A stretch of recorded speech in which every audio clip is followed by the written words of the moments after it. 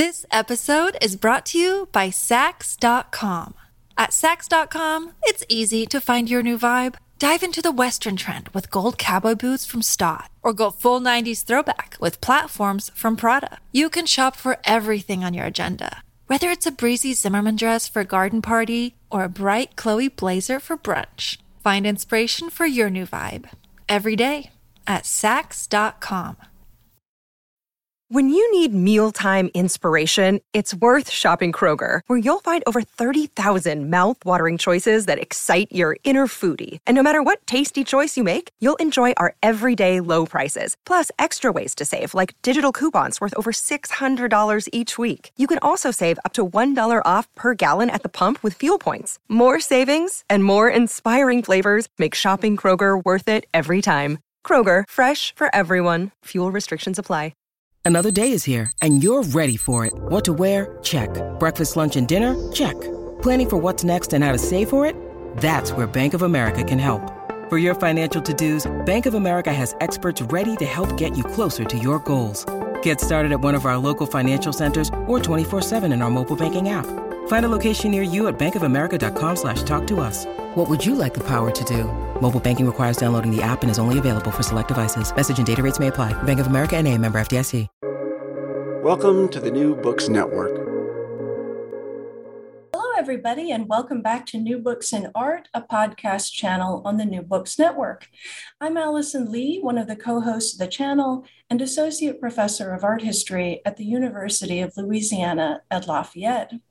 Today, I'm excited to be interviewing Farah Nayeri about her new book, Takedown: Art and Power in the Digital Age, which was published by Astra House in January of 2022. Ms. Nayeri is an arts and culture writer for the New York Times and the host of the Culture Blast podcast. Originally from Iran, she has written for Time Magazine, The Wall Street Journal Europe, and Bloomberg, and has interviewed numerous artists and architects, including David Hockney, Jeff Koons, Richard Serra, and Frank Gehry. The book she wrote that we'll be discussing today, Takedown, explores some of the difficult questions plaguing the art world. Who gets to make art and who owns it? How do we correct the inequities of the past? What does authenticity, exploitation, and appropriation mean in art? In Takedown, Ms. Nayeri poses these questions and many more, and through interviews with a wide range of artists and art world luminaries, she investigates the role that censorship has played in art over time. I'm looking forward to discussing this book with its author today, and I hope you enjoy our conversation. Farah Nayeri, welcome to the show.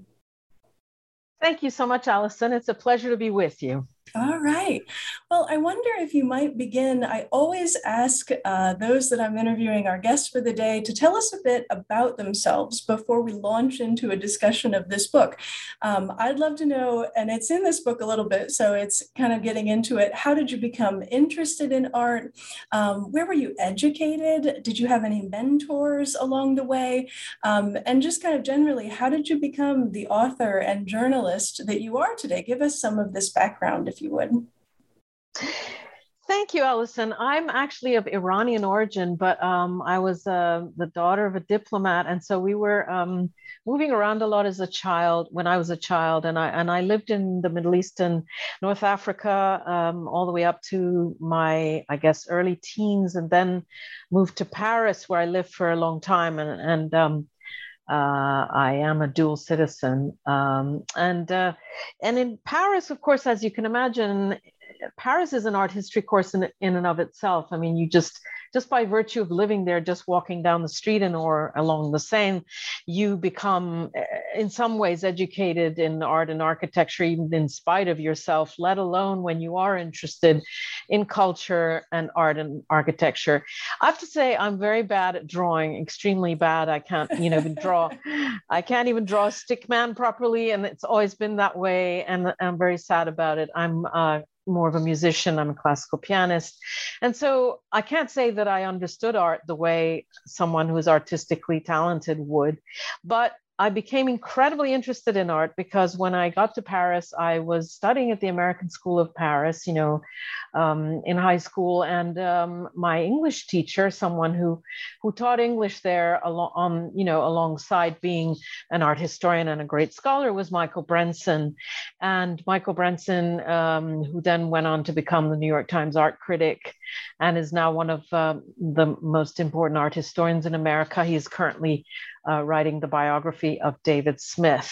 Imagine this person, a man such as this, being my teacher in high school. So he kind of passed on the love of the visual arts to me in equal measure to Paris. I mean, living in Paris and being taught by Michael Brenson, I really caught the art bug. And when you live in Paris, even to this day, people, everyone goes to exhibitions. So if you don't go to see the latest exhibition at the Pompidou or wherever, you kind of feel left out among a certain, I suppose, educated or middle-class community, whatever.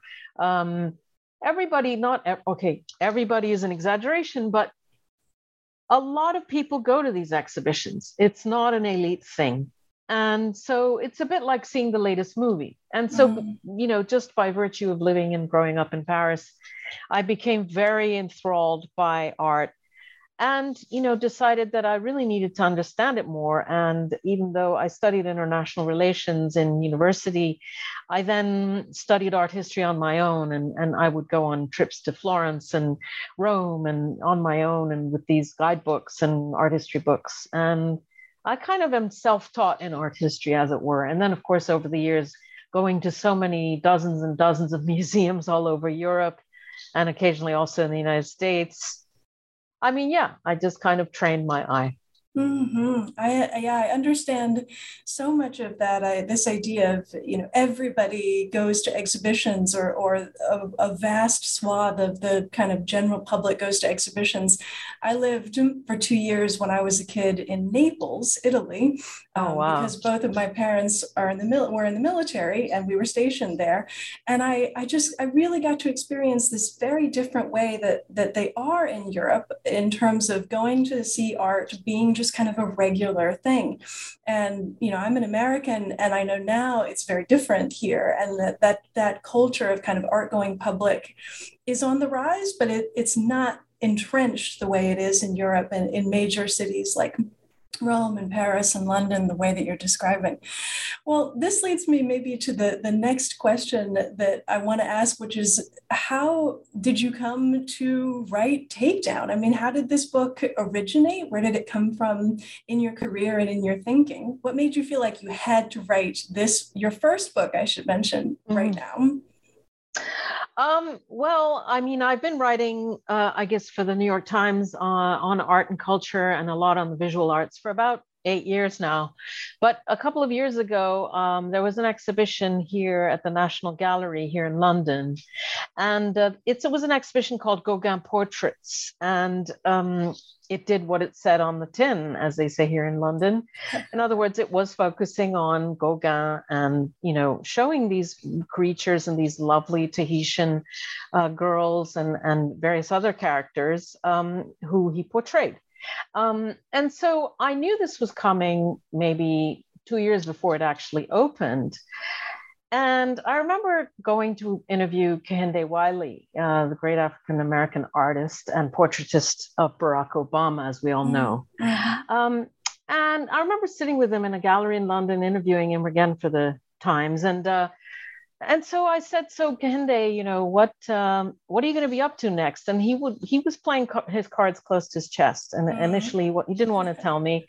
So I'm not going to tell you. And I said, oh, please, come on. And so then he said, okay, I'll tell you. I plan to go to Tahiti and sort of see Gauguin, who's an artist I'm absolutely passionate about, but see him through a kind of 21st century lens.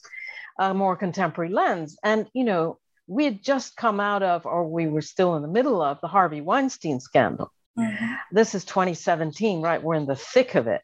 And so he's saying to me, I want to go to Tahiti and look at Gauguin as this kind of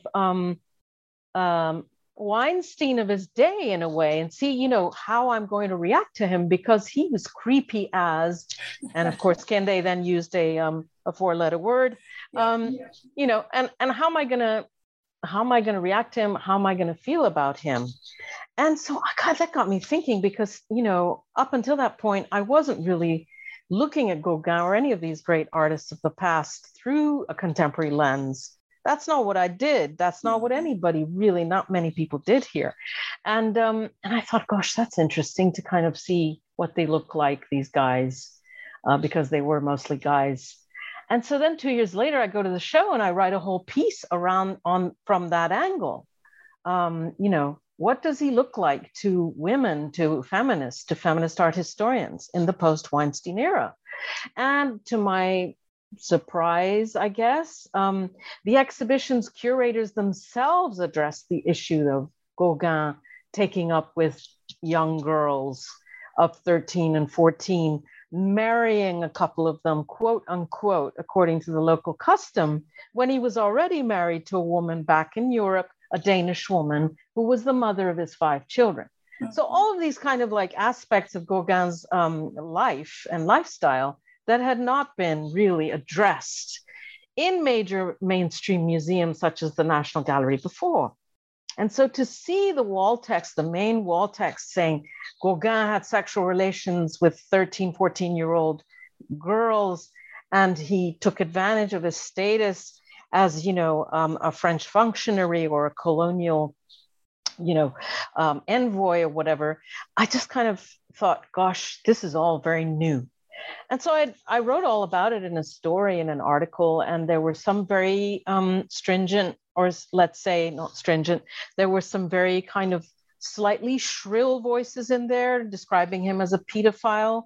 Others were just generally saying, it's okay to show Gauguin, and we've all shown Gauguin in various museums, but we need to talk about the dirty stuff, as one of them put it. And so that was the gist of the article. And it had a kind of slightly spicy headline because, you know, it was kind of a headline that was riffing off something that was on the audio guide. And the headline was, "Is it time Gauguin got canceled?" So you can imagine with question mark, but I mean, you can imagine what kind of reaction that kind of incited. There were scandalous reactions in France, in Italy, various other places saying the New York Times is suggesting that Gauguin get canceled, which of course I wasn't doing. But anyway, so it kind of went viral, and the article was noticed by a very smart young agent in New York. And he approached me and said, "How would you like to write a book about recontextualizing art and art history through sort of 21st century eyes?" And I said, you know, eventually I said, yeah, I think that would kind of be fun. And I did it. I did the story. I wrote the book in a very short span of time. I mean, I think I wrote it in about 7 months back, you know, including research. So yeah, but wow. it is, 7-8 months, but it is. What an interesting story. I mean, just so much of that, I don't think I realized, though I should have put together, because so many of us read your piece in the Times, and I think it's still major clickbait. I mean, you know, that it's such an important question. It's a punchy headline. I mean, it does so much work. This, "Is it time Gauguin got canceled?" But interesting to hear that an agent reached out to you. I think that's a little bit unusual, you know, in terms of, I think a lot of people are seeking agents, especially if you're a writer of nonfiction, and not the other way around. And gosh, to write a book in 7 months, I mean, I'm an academic, so we percolate on ideas so often for years and years. I mean, you sometimes read in the acknowledgement of books written by art historians, you know, "I've been thinking about this or working on it for 10 years, 20 years, you know, it's amazing." I want to dig in, you know, you started talking about, and it's interesting to hear that Gauguin Portraits show at the National Gallery in 2019 was kind of the inflection point for this work.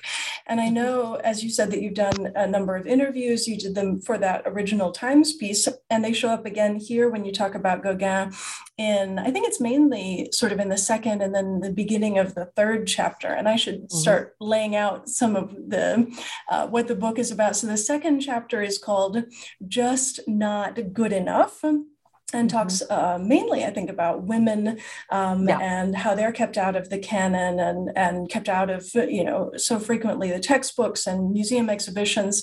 And then the third chapter is called, and maybe all of these chapters I thought should kind of be in scare quotes, Morally Reprehensible Trash, which talks about some of the scandals that ensued over Baltus painting, Therese dreaming, and this happened, the scandal in 2017. Of course, Robert Mapplethorpe's photographs for the Perfect Moment exhibition, which it was in 1989, and the NEA4, which followed it as a scandal in 1990. But you do, you talk about Gauguin, you kind of return or visit again some of what gets dredged up in the original New York Times article. And I found that second chapter so interesting in the sense that, half of it was about how awful and sexist the art world is, which I don't think I'm kind of shocking anyone or you're shocking anyone by talking about that. But then you land on kind of saying, I still like Gauguin's works, even though I recognize he was a pretty bad guy. And at the very end, you say that museums need to be, quote, far more transparent about Gauguin's private life in the work's presentation, end quote. And I wanted to ask you, maybe as a kind of initial foray into getting into the content of this book, what would that mean in practice, Farah? What should we do with Gauguin? Well, I think what the National Gallery did seemed pretty good. I mean, in other words, from the very first space that the visitor entered, that giant wall text with a huge portrait, black and white, obviously black and white portrait of Gauguin, from that very first wall text, you were told about this person doing what he did and, marrying or living with 13 and 14-year-old girls. Now, I appreciate that maybe in medieval times or pre-medieval times or in centuries past, and even in some cultures today, that might not be considered criminal or might not be frowned upon, etc. But Gauguin was a citizen of France. And if he had been sitting in the middle of Paris with these 13 and 14 or 14-year-old girls, there is no way that he would have been able to get away with it. And especially since he was already married, but it's not even that. I mean, I think it was not something that it was totally frowned upon. And he was very well aware of that. And yet he went to Tahiti and, I guess the parents of these young girls were not well-to-do. And so they saw it as a way of, perhaps being a little bit better off by marrying their daughter off to this guy, but to this painter. But so, there's all kinds of questions to be asked. And so these kinds of circumstances do just need to be spelled out. We just need to spell them out and not sweep them under the carpet, as has been done forever and a day. Forever and a day, we didn't know. I mean, when I wrote this story, I got a note from a very senior editor at the New York Times, and he wrote to me. I'd never met him before. And he said, this is an interesting piece, and I didn't know that about Gauguin. Now, this is someone who is Ivy League educated. I mean, he really is, I think he went to Harvard or whatever. I mean, these are not people who would not be aware of Gauguin. He was totally aware of Gauguin. He liked Gauguin's art, but he was not aware of this aspect of Gauguin's personality. And I'm not saying that we need to go and dig into everybody's cupboard and every artist's cupboard and pull out whatever we find there. But a person like him, it's a little bit of an egregious example. What he did was a little bit kind of more than a little bit beyond the pale to our 21st century eyes. Okay. So I think that when something is beyond the pale, in a way Harvey Weinstein was, I think we need to mention it. And I think it needs to be spelled out, because there are women who find that gross and uncomfortable and who actually don't want to go see Gauguin. They don't like that about him, and they find that disturbing. And there might be even men. I mean, it's not a gender thing. There are people who might find that off-putting. And you just put the information out there, I think is the answer. It's not something that I personally, knew before I wrote this book, but I talked to a lot of people who have been working in museums and who are very good, who are top curators or top museum directors. And that's what they all said. And that's what many of the voices in my story said.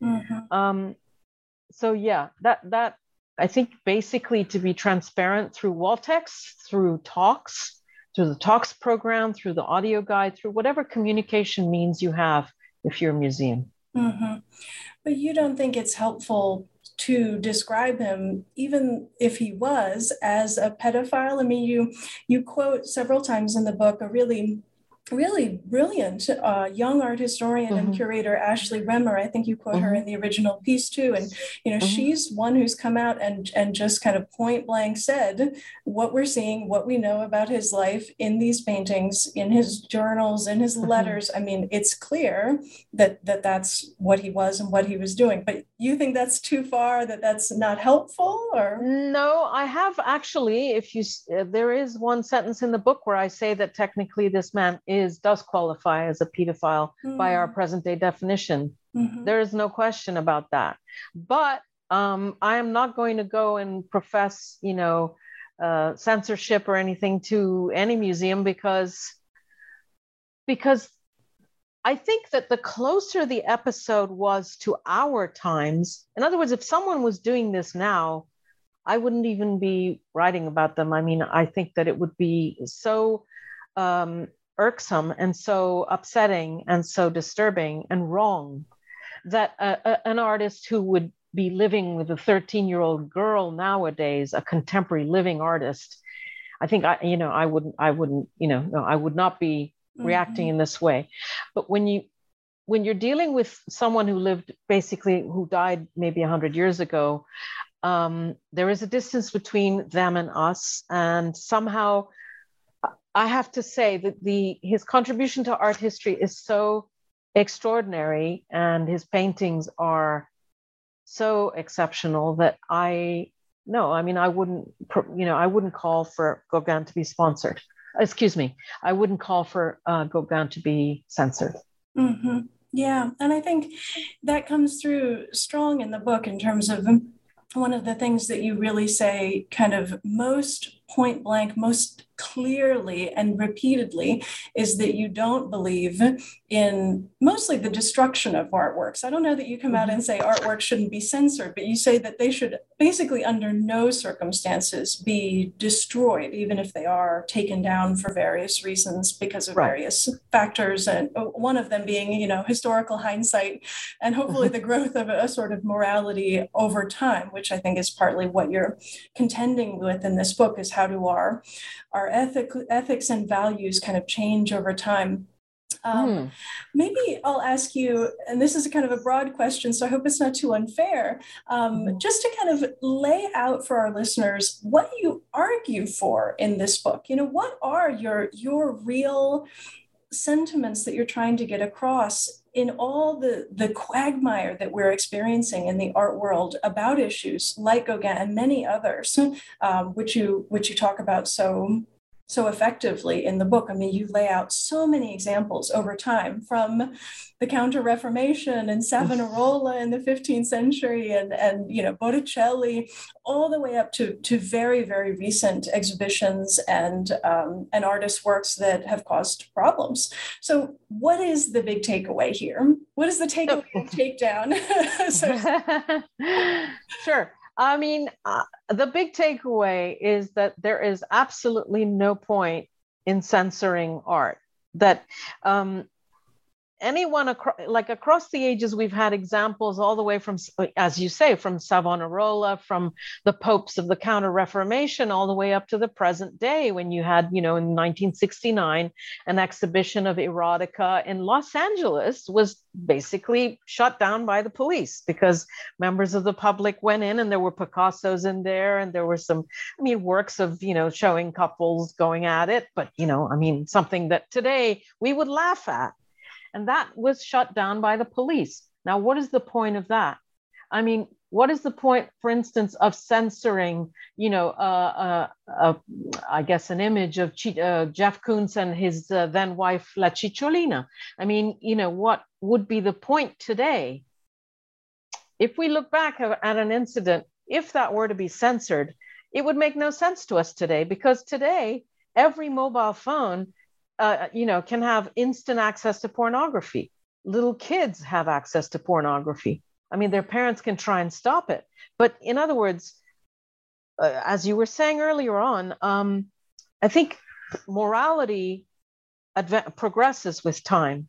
Morality is something that's very, very flexible. And the whole issue of what's moral and what's immoral is constantly changing. So that makes the whole point, the issue of censorship, totally pointless at any point in time. And the destruction of art is something that I can never, ever condone under any circumstance. Now, under the present circumstances, the issue that seems to trouble all of us extremely is the issue of child imagery. Anything that might show a child either naked or object of desire or anything of that sort is profoundly uncomfortable.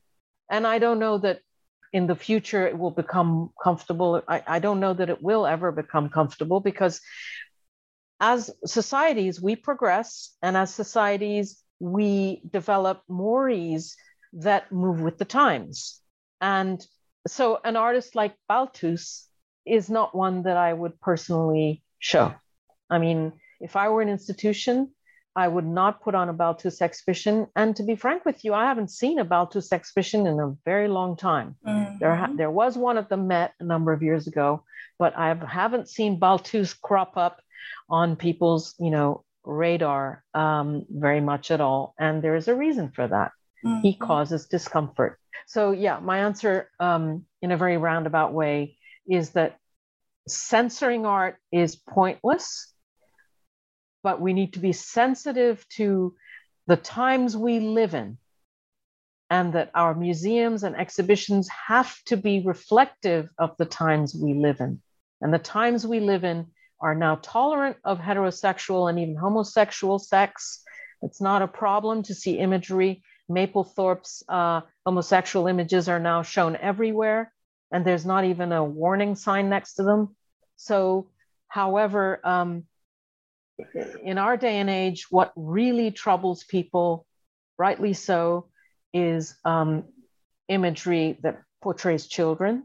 Mm-hmm. And so I think that's where I draw the line. Yeah, I'm interested.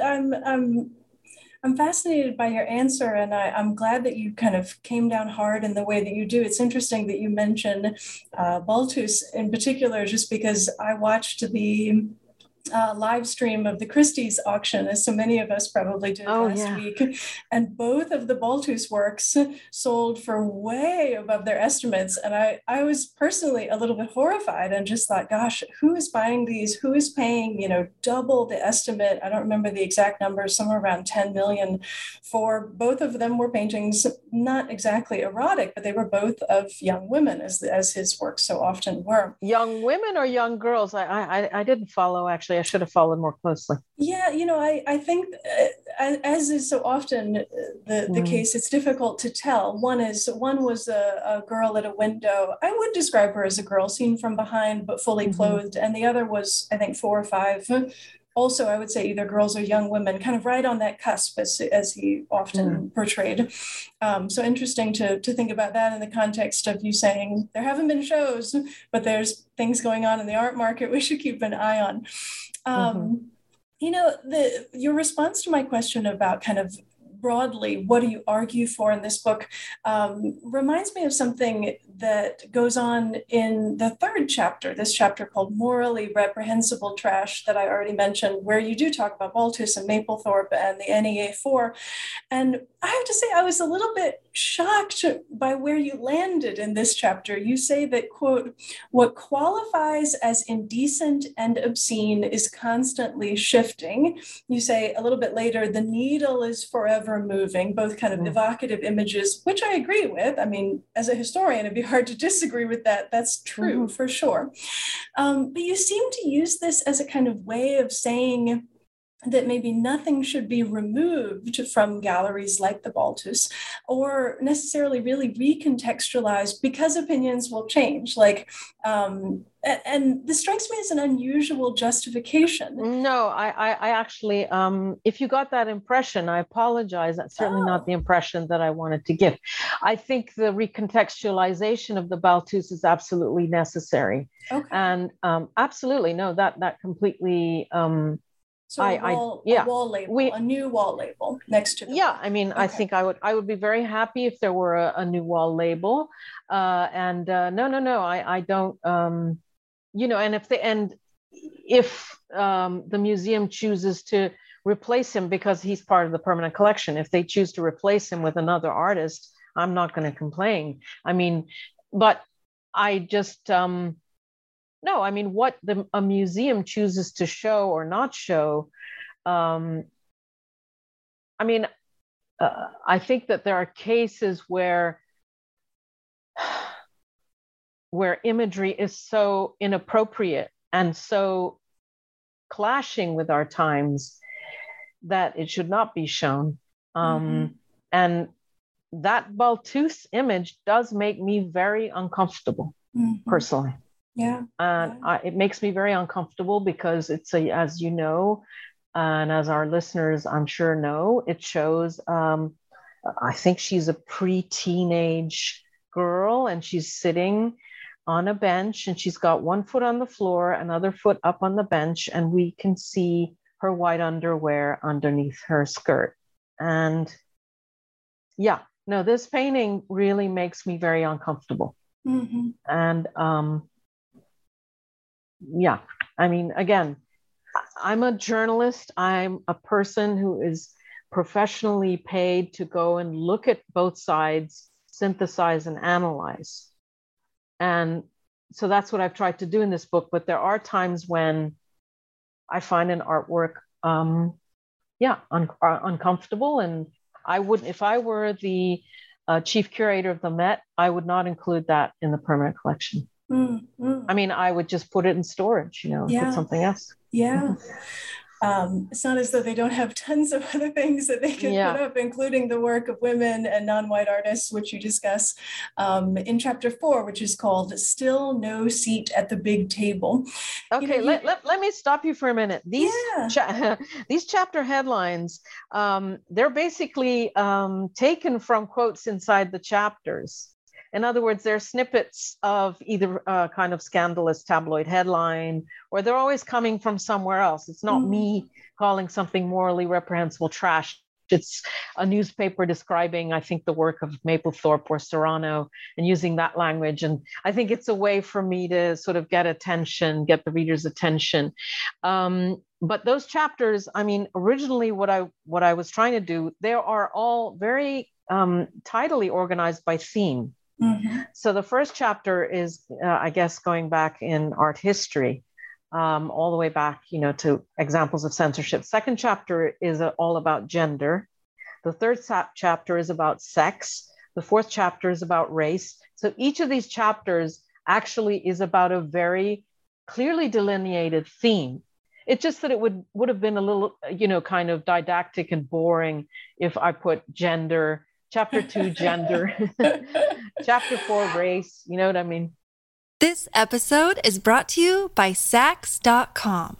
At Saks.com, it's easy to find your new vibe. Dive into the Western trend with gold cowboy boots from Stott, or go full 90s throwback with platforms from Prada. You can shop for everything on your agenda, whether it's a breezy Zimmermann dress for a garden party or a bright Chloe blazer for brunch. Find inspiration for your new vibe every day at Saks.com. Hey, it's Kaylee Cuoco for Priceline. Ready to go to your happy place for a happy price? Well, why didn't you say so? Just download the Priceline app right now and save up to 60% on hotels. So whether it's Cousin Kevin's Kazoo Concert in Kansas City, go Kevin, or Becky's Bachelorette Bash in Bermuda, you never have to miss a trip ever again. So download the Priceline app today. Your savings are waiting. Go to your happy place for a happy price. Go to your happy price, Priceline. Look, Bumble knows you're exhausted by dating. All the, must not take yourself too seriously, and 6'1" since that matters, and what do I even say other than, hey? Well, that's why they're introducing an all-new Bumble, with exciting features to make compatibility easier, starting the chat better, and dating safer. They've changed, so you don't have to. Download the new Bumble now.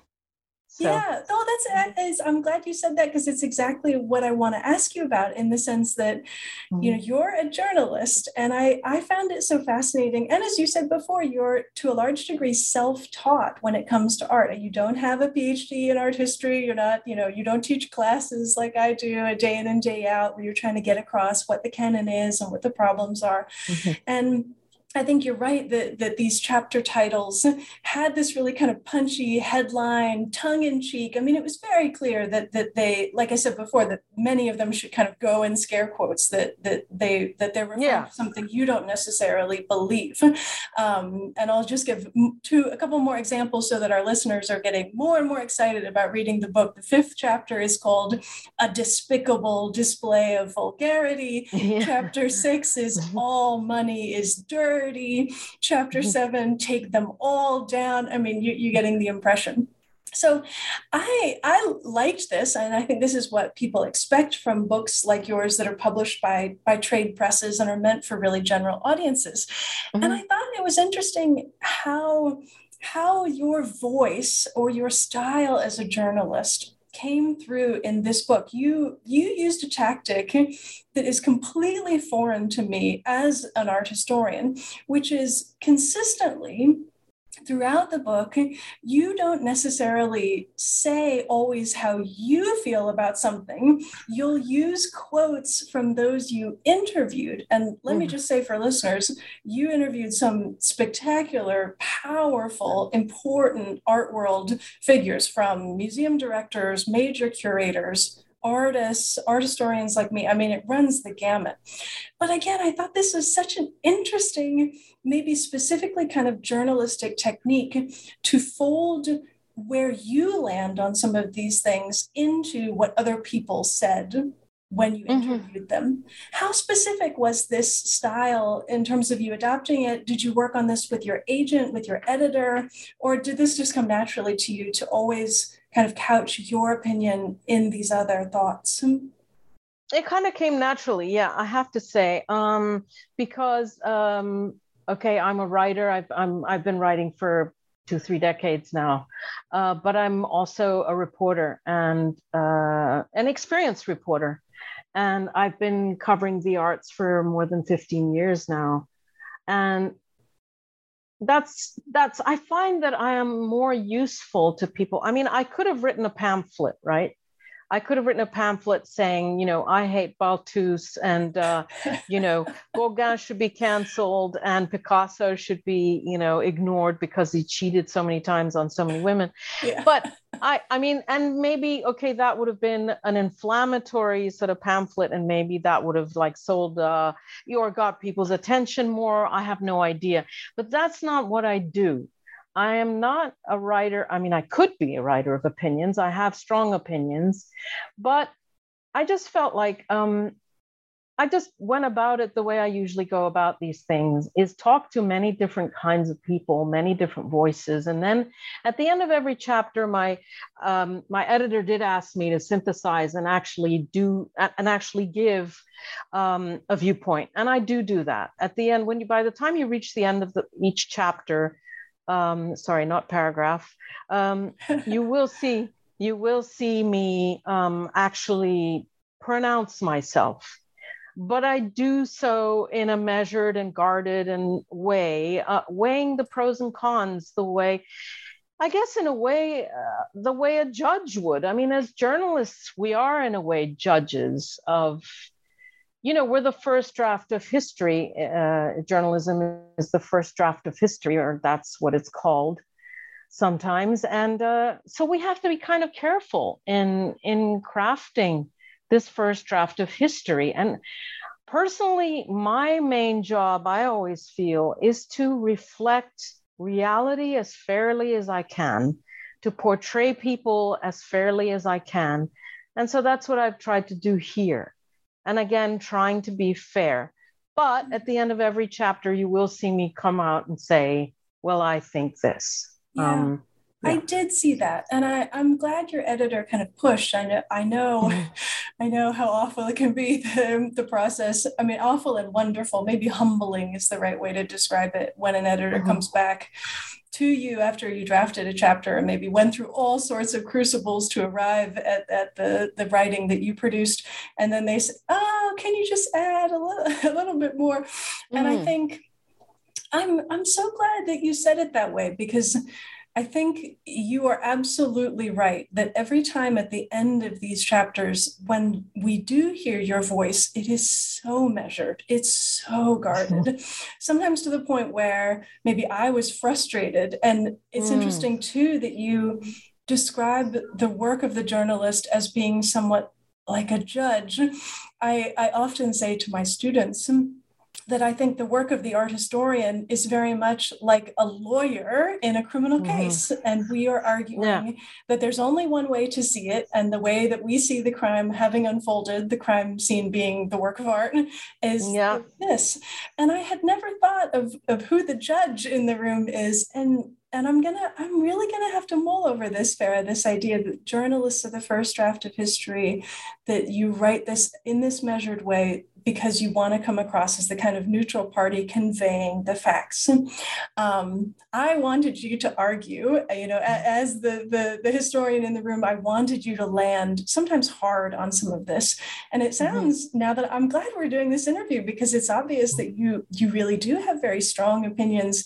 And the way you wrote this book is for kind of specific reasons. I wondered, as I was reading it, if there wasn't a certain amount of fear of backlash, and that you were writing this in this kind of measured judicial way so that it would appeal to as many people as possible. I mean, we writers really do think about who are our readers and how do we keep them reading so that we can get as many of these ideas into their heads as possible. Did you think about the backlash, especially in your line of work? I mean, you interview, if you piss off the wrong people, I imagine that has real consequences for your career. Yeah, I mean, it's just so much a part of my DNA, this business of reporting and being balanced in my reporting, that it kind of, I didn't feel like in any way hindered or hampered. It's just, I went about doing what I do, which is to speak to as many different types of people to illustrate a chapter or a theme, and to go into as many reference materials and books as I possibly could, and then look at everything that's laid out before me, and then synthesize everything, and then come to some kind of conclusion. And, I might really hate a particular painting or a particular painter, but given the position that I'm in, given the fact that I'm writing for a newspaper that is a mainstream paper and from which objectivity is expected, and given also that I'm writing a book that is not a pamphlet, it's not a something where I'm calling people names, I feel a responsibility. And so I wasn't scared, because I'm never scared, because of the way I go about doing what it is that I do. And to be honest, if you talk to me privately, I'm not going to say anything different to what is in the conclusions of each chapter. I'm not going to suddenly turn around and say, well, yeah, in that chapter I wrote that, we should never censor anything. But in actual fact, I think we should censor stuff. No, I believe in tolerance, and I believe in fairness, and I also believe in democracy. And we live in a democratic world, at least in the Western world, and we have to approach these issues and these paintings, these artists, democratically. Mm-hmm. And, you know, you're not going to see me say, actually, in actual fact, I would rather we had gone in and shut down such and such a show. That's just not what I would condone or profess. So yeah, and it seems I'm not being dishonest vis-a-vis who I am. In private conversation, you know, you and I might have a coffee or a drink, and I might privately say, oh God, that artist is god awful. But I'm not going to put it in writing because it's just simply not fair. Yeah. You know, I'm not a critic. I mean, if I were a critic of the New York Times, I mean, I've done criticism before. I have been a reviewer of art, books, and film in the past. And in there, I'm completely candid. I mean, you know, if a book is not good, I mean, I am going to say it politely, but I am going to say it. If a movie is not good, and God knows I covered the Cannes Film Festival for so many years, I panned a lot of movies. I did pan them. I had no kind of, you know, problem about panning those movies. And if there was an exhibition with some bad art in it, or it was a bad exhibition, when I was reviewing exhibitions for Bloomberg, I would also criticize or pan an exhibition. But this book is not about that. This book is about looking at the trajectory of the art and museum world and how it has evolved in the past couple of decades, past three decades, 4 decades. And I don't think it's my job or my place to sort of throw stones at you know, a particular artist in that context. Mm-hmm. I think this conversation is going to be really great. Whenever I'm doing these, I always think about how I might use them in terms of students who ask me specific questions or need help fleshing out certain ideas. And I'll think, oh, you should read Farah's book, or, oh, you should listen to this podcast episode interview that I did. And I think what we're really digging into here, which has never happened before in any of these interviews that I've done, are these different ways of going about interacting with knowledge, so to speak, where, you know, you're really getting to the heart of this. What is the difference between a critic and a journalist? What is the difference between a scholar who would write this book like me and someone who's coming at this from the position intellectually that you are? And we just do different work. I mean, we just think and act on the way we think in different ways. I have so many, I have notes over here about all these different questions that I have, and some of them are kind of very specific, but maybe let's continue along these same lines. In the 4th chapter, which you talk about the 1993 Whitney Biennial, and you describe it as a textbook illustration of identity politics being applied to visual art. And in other places, you kind of talk more about identity politics and the, as you say, the so-called culture wars. You always call them the so-called culture wars. And I wanted to ask you, do you think that identity politics being applied to art is a bad thing? Because sometimes I thought you did, and sometimes I thought you didn't. And I'm wondering kind of where you land on this. Is it a bad thing?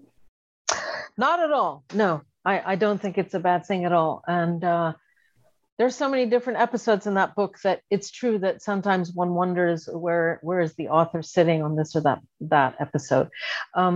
No, I do not in the main think at all that identity politics is a bad thing. When there is discrimination, when there is invisibility, as there has been, the invisibility of women, the invisibility of artists who are not white males, this is a major issue in art history, and it's an issue that basically has prevailed up until about 5 minutes ago. I mean, we have had moments when female artists have been in the picture.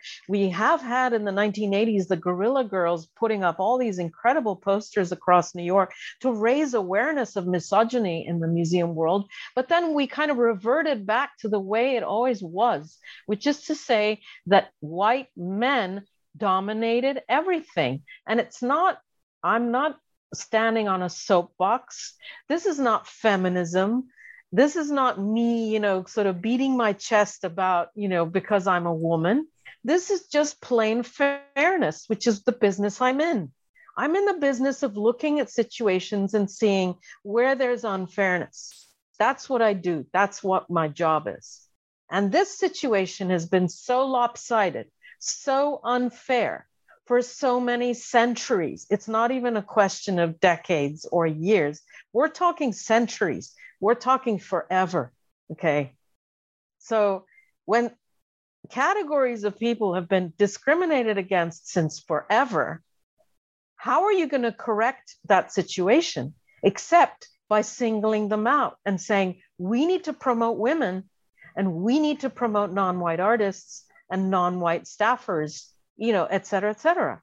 It's the only way to make any kind of correction, to bring the pendulum to the middle, right? You need to take the pendulum from the extreme it's in and swing it all the way over to the other extreme until then we reach equilibrium point. That's just the way human nature is. That's just the way of the world. And so we need identity politics because we need to identify artists who belong to underrepresented categories. How else are we going to actually correct centuries, if not millennia, of injustice? Okay. And so then there are people there who happen to belong, who happen to be white men or even white men or women or whoever they might be, who turn around and say, oh, yeah, well, right now, all these women, like I can't even get a word in. This white artist who's male, he can't get his work shown. This other woman, whatever. I just have to basically, I feel like stopping every one of them and saying, do you realize that, this reality that we're living in has basically only been going on for about 10 minutes. I think you can basically, I hope you can appreciate the inequity of the situation we were in up until about 10 minutes ago or 5 years ago, because it really has been that recent, the shift. Mm-hmm. Yeah. Really, since some of the feminist art historians that you cite in the book, you talk about Linda Nochlund's work, you talk about Griselda Pollock. I mean, them starting in the late 1960s, early 1970s. I sometimes wonder, because I'm totally with you in terms of there's no way that you could do the work that I do and not see the absolute injustice and inequity as you describe it. I sometimes wonder, especially because I'm on the ground, let's say, working with students in the way that I am, if it isn't a problem of we can't get a little bit more equality in terms of having more women shown, having work by BIPOC artists in the textbooks, because these hegemonic male figures, because we won't remove them, like I sometimes think what would happen if we take down the Baltus, take down some of these Gauguins, and then there's actually, there is really only so much room in a book or on a museum wall for artworks. And I wonder if it almost isn't kind of both intellectually and physically a space issue. There are only so many artists I can cover in any given semester. And, when you look at works by, as you discussed, by Picasso, these same names we keep talking about, over and over. I just think, gosh, if we could just take these down for a little while, we might actually have room to consider the amazing work that women have been doing for centuries and centuries. I mean, this is not, you say at one point that women became, really professionally well-known in the 19th century, but there are a lot of historians who say, I think we've even got that wrong, that Artemisia Gentileschi and Rosalba Carriera and Judith Leister and Rachel Royce, these artists going as far back as the 17th, 18th century were well known in their own time. It's only us that's forgotten them now. So, do we need to take some of the bad guys, you said that Gauguin is the Weinstein of his time, which I really like. Is it a space issue sometimes? Yes, it can be, but again, you're going to find me, taking the middle road as I tend to do again. I would say rather than throw out all the quote unquote bad guys or the white guys or the white males or the dominant, men, I would mix it up. I would do, what MoMA has done. I mean, MoMA, when you go to MoMA, you can still see the Van Gogh and you can still see the Demoiselle d'Avignon by Picasso and, a major Pollock or whatever it is that you're going to see that's part of their canon. But they have now also, they are now showing, as you know, artists they didn't show before, hardly ever. They are showing a lot of women artists. They are showing a lot of BIPOC artists and a lot of artists that they had in their collections who were sort of sitting in the storerooms. And I think that it is possible to do a mix of things and not just throw out all the Picassos and the Gauguins and the Cézannes and, junk them or put them all in storerooms and bring out only women.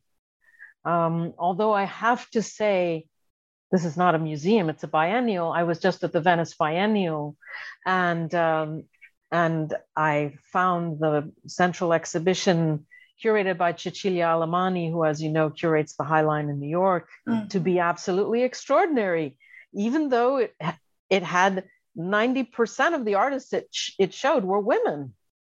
It was absolutely extraordinary. But a biennial is a different thing to a permanent collection at MoMA or the Met. I mean, the Met is not going to have enough women artists because it's the art mainly of the past, but the distant past. But no, I mean that biennial was sensational. But in the main, I would say,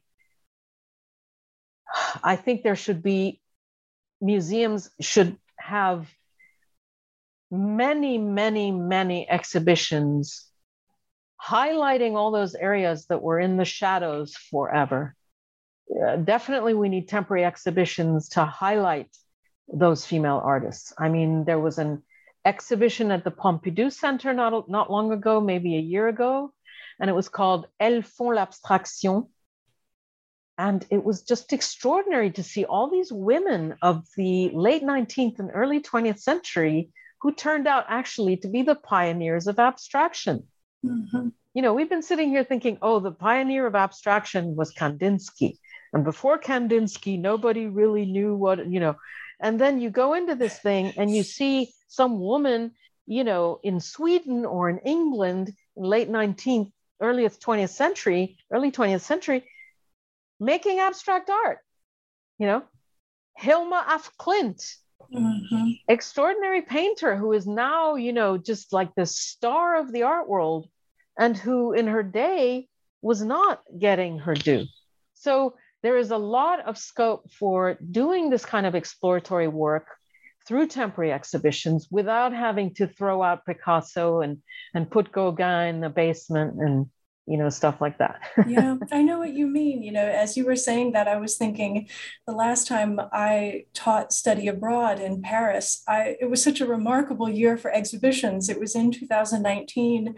And I saw Kehinde Wiley's show of the Tahitian take at the gallery. I saw at the Pompidou, there was an astounding exhibition of Dora Maar's work. Yeah. I went up to London and saw the Lee Krasner show at the Barbican. I mean, I think you're exactly right that some combination maybe of what MoMA is doing with the constant rotation while keeping the old standbys consistently up and major exhibitions on individual women whose work is astounding when you finally can see it and reckon with it, is definitely at least part of the solution.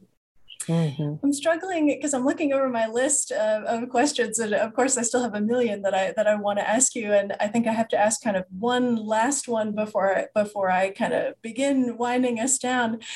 maybe there's so many. I'll ask this. It's kind of broad, but it might be a nice closing. Farah, what most surprised you about exploring censorship and identity politics and the culture wars at the depth that you did to write this book? I think that before I'd written the book, I was like a lot of people, sometimes wondering why this or that artwork was getting attacked, why this or that artwork was being taken down, why people were getting upset, why people were asking for it to be destroyed, et cetera, and having a kind of superficial reading of this, because unfortunately, I guess people who are my colleagues were not maybe doing a deep enough reporting job. Like, for instance, let's take the example of Dana Schutz's, work, Open Casket, at the which was shown at the Whitney Biennial, I guess in 2017. This semi-abstract representation of Emmett Till, this 14-year-old martyr of the 1950s, absolute African-American martyr. And, I remember hearing about it and finding out about an African-American artist and activist who quietly and peacefully demonstrated in front of the work.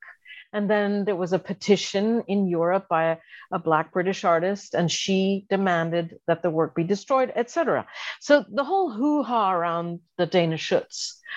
On the one hand, I disagreed with the idea of it being destroyed. As I said, I would never condone the destruction of an artwork.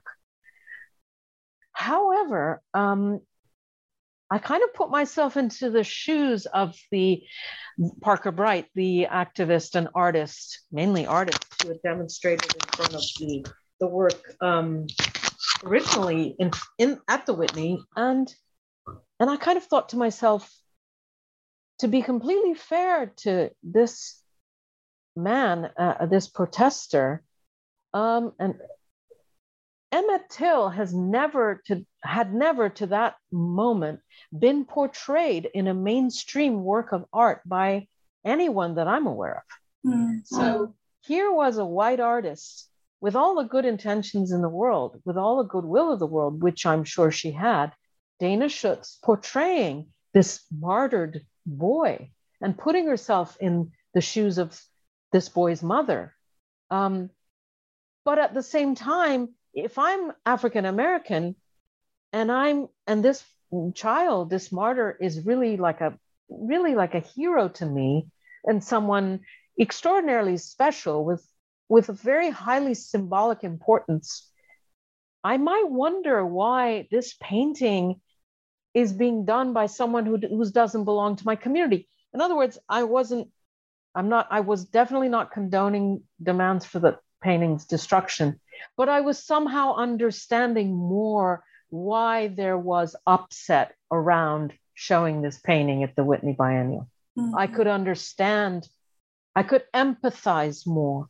And I think that's what a good reporter should do, is empathize. And also a good writer of books, a good author, any kind of writer should have empathy. And so I had empathy for some of the people who had sensitivities about certain artworks being shown. Yeah. And that is what I learned by writing this book, is digging deeper and understanding better. Yeah. Yeah. Absolutely. Which is the reason why cursory judgments are interesting, but judgment is interesting when it is incredibly well informed. Yeah. And I often think of the best art history when it is judgmental in a non-kind of critic sort of way, as exactly that, as being maybe the perfect holy grail blend of empathy and really, really well informed. So I'm glad you landed there. We definitely need more empathy in our world. Well, I've taken up a lot of your time, but I want to ask you the traditional quick last question here on New Books Network. which is, what are you working on now? Are there more books from Farah that we can look forward to coming out? There will most definitely be new books coming out, but my main objective, Allison, is to, because this book is new and just came out this year, I would really want to have as much of a platform as I can possibly have with this one, because I'm never going to write another book of this kind, because, you know, how many times am I going to make these points? But a lot of research and a lot of reporting went into it. And I have seen a lot of art in my life. I do have a very trained eye. Even though I don't have a PhD in art history, I do know pretty much as any art history graduate would, if not more, because I've just been seeing so much for so long. And I would just like to share this particular perspective that I developed by seeing so much art, by talking to so many artists, by being in the presence of artists as long as I have, which is not a privilege given to many. It's a privilege I appreciate. I would like to share that with as many people as I can. And I would like to really promote and talk about this book as widely as I can. And if possible, interest as many students and as many art history departments and as many professors and academics and readers as I possibly can. I think that's my mission for 2022. And then and then next year, I think, I am going to start thinking about writing another one. Yeah, definitely. I mean, to the next thing. Yeah. Yes. Yeah. Well, I'm glad that I could be a part of the promoting and discussing the ideas in this book. I too consider it a real privilege to have this platform and to be able to reach both the students and the listeners that I do. So I'm glad that you made time to talk to me today.